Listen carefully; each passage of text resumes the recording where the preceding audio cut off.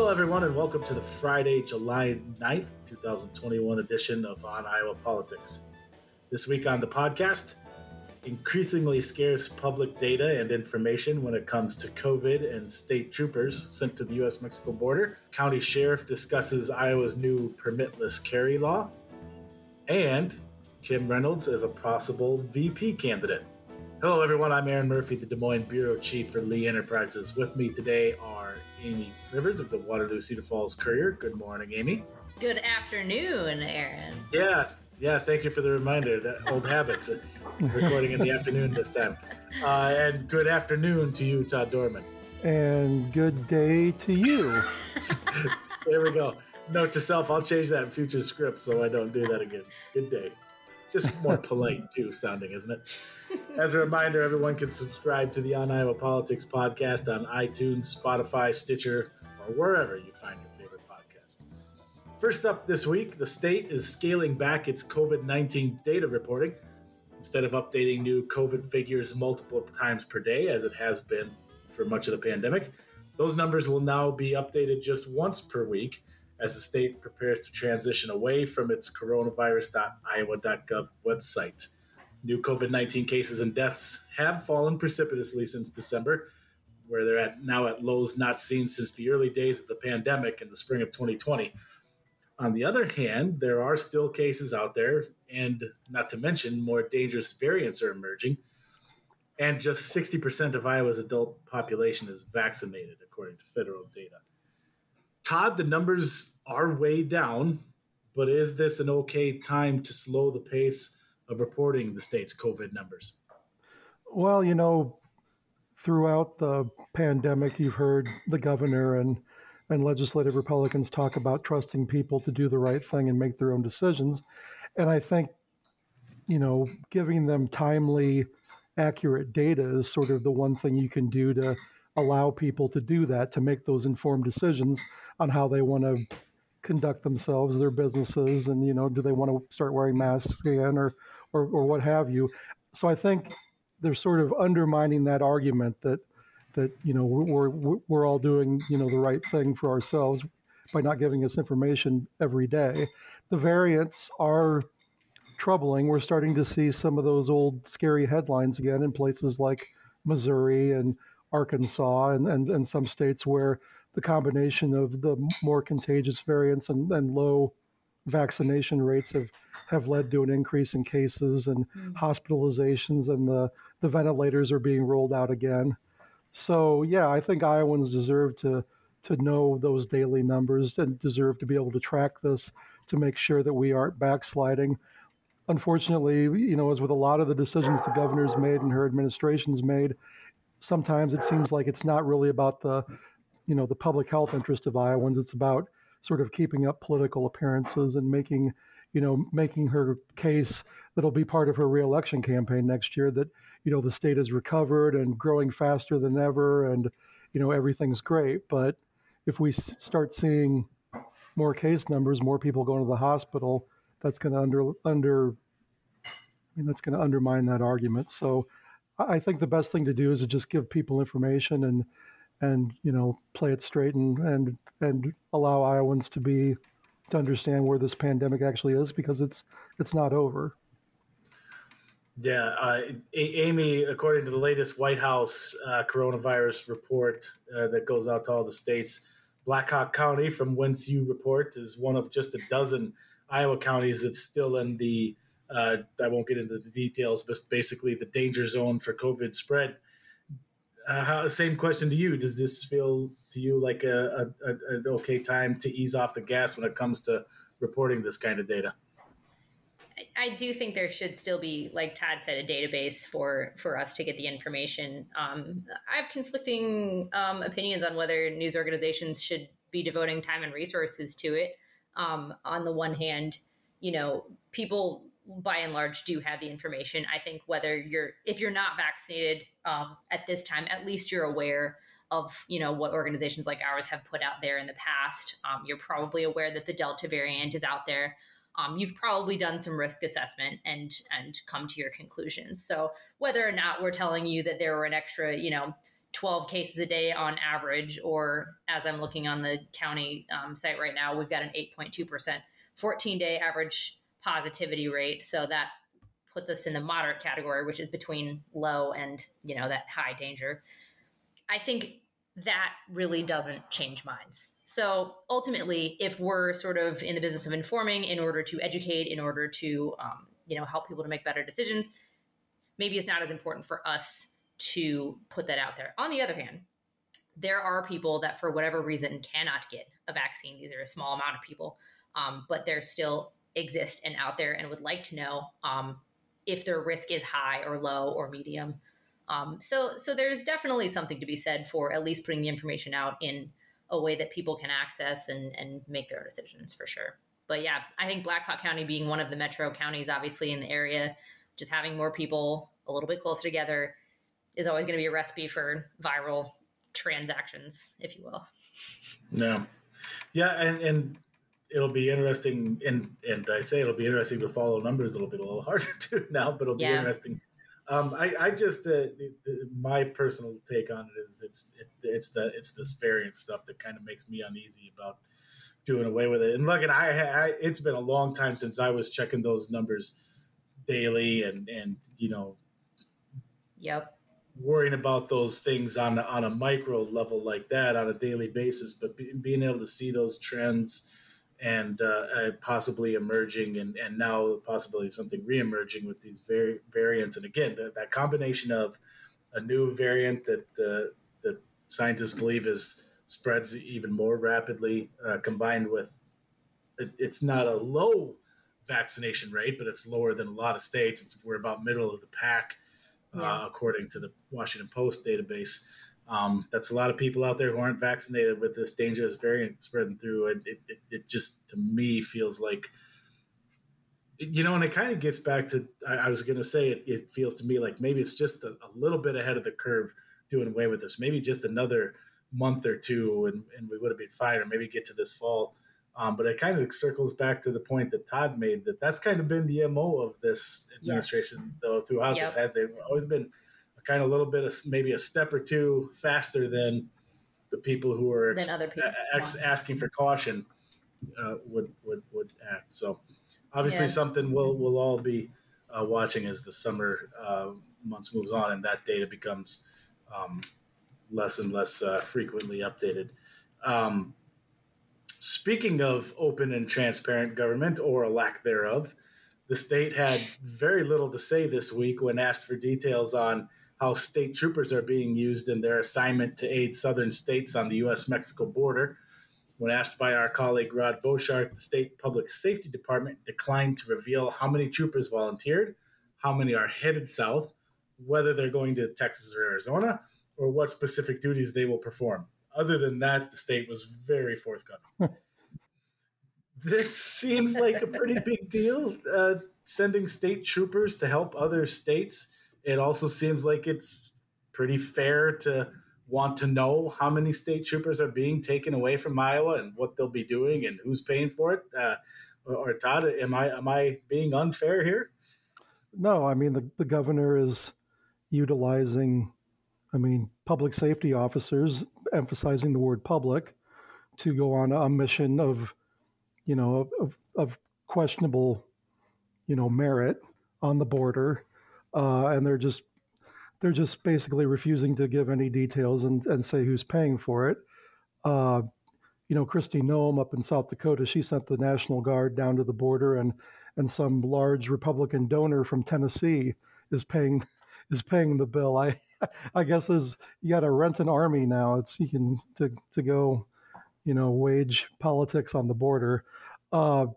So yeah, people deserve to know how this public asset is being used elsewhere and why it's being used but I mean, as with so many things, they just reporters ask and they don't say much. I mean, we've seen this with all sorts of other subjects over the last couple of years that they're not very responsive to the local media. But maybe one of these nights on Laura Ingraham, the governor, will go on and explain what's actually happening, so we can look for that.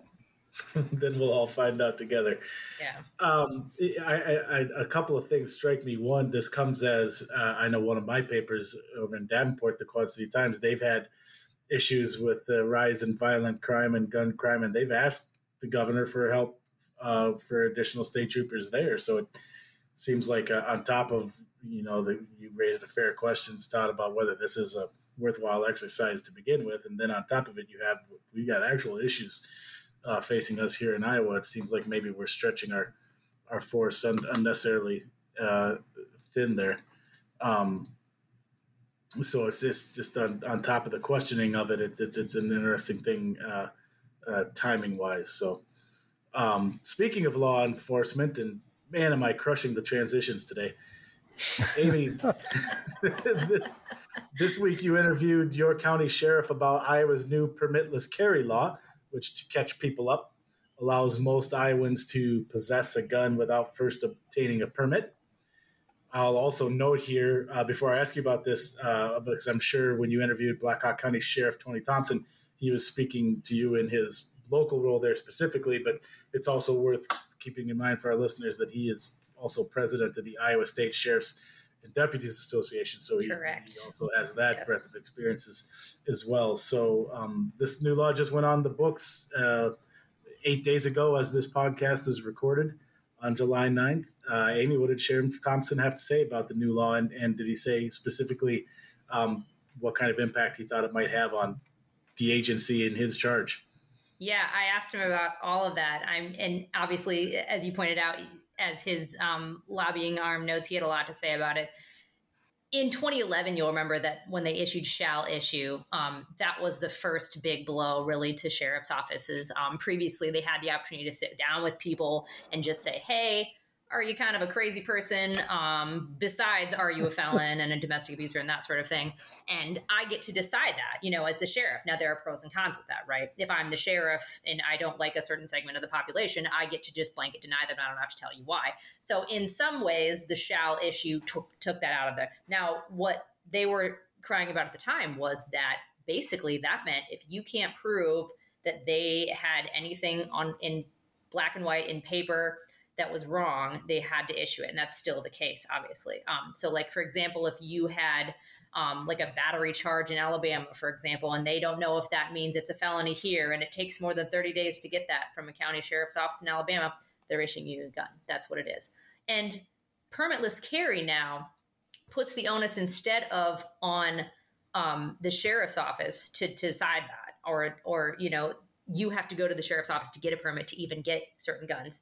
Now you can carry a gun, and it is on the onus of law enforcement to basically make that permit determination every time they stop you and you have a gun with you. So basically, if you're in a traffic stop and you say, I have a gun in the car, previously a deputy would be like, okay, do you have a permit?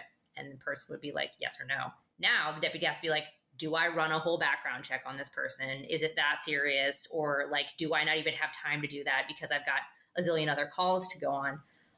So yes and no, it is going to change basically the calculus for, Sheriff Thompson's deputies and other law enforcement that are running into people's guns. It doesn't take away the charge of carrying weapons. That could still be applied in certain cases. And you can now get any gun without a permit. However, every single gun now has to be background checked, which is going to be different for people if they're used to getting certain guns at a gun store without going through that background check. Now it's basically, as one gun shop owner told me, a layaway system if you don't come back immediately. Yes. So if there's any question, which there are often a lot of questions, you have to wait that 5 days or whatever it takes to get that back and get that gun. So right now, there is a run on guns at gun shops because everybody's aware of constitutional carry is what it's being called, that permitless carry. But as far as how it's changed law enforcement, not as much yet is basically the calculus. Yeah. And it will be interesting as time goes on. So many of these new laws, it just takes so much time before we can say with any clarity what kind of impact it's had. So that will be interesting. one more thing I wanted to get to tonight, and this is hot off the press, so to speak. The reason we're recording in the afternoon instead of the morning as usual is your esteemed host had Iowa press duty and watched for this weekend's episode with Bob Vander Plaats, covered a lot of interesting stuff, obviously a significant and I think fair to say sometimes polarizing figure in Iowa politics. But one of the interesting things that I came away from taping that episode was his kind of making a salesman's pitch for Governor Kim Reynolds as a running mate to a presidential candidate in 2024. And unprovoked, that wasn't something we asked him about. He just kind of put that out there on his own as we were talking about the 2024 field more broadly. So Todd, I wanted to kind of get your reaction to this. I know that's kind of always, it's been out there in general that there's a sense that Kim Reynolds has her eye on something beyond being governor in Iowa after maybe one more term. And whether that's, some have speculated if Senator Grassley runs and wins and retires midterm, that maybe she'd appoint herself to the U.S. Senate seat. Here's another possibility.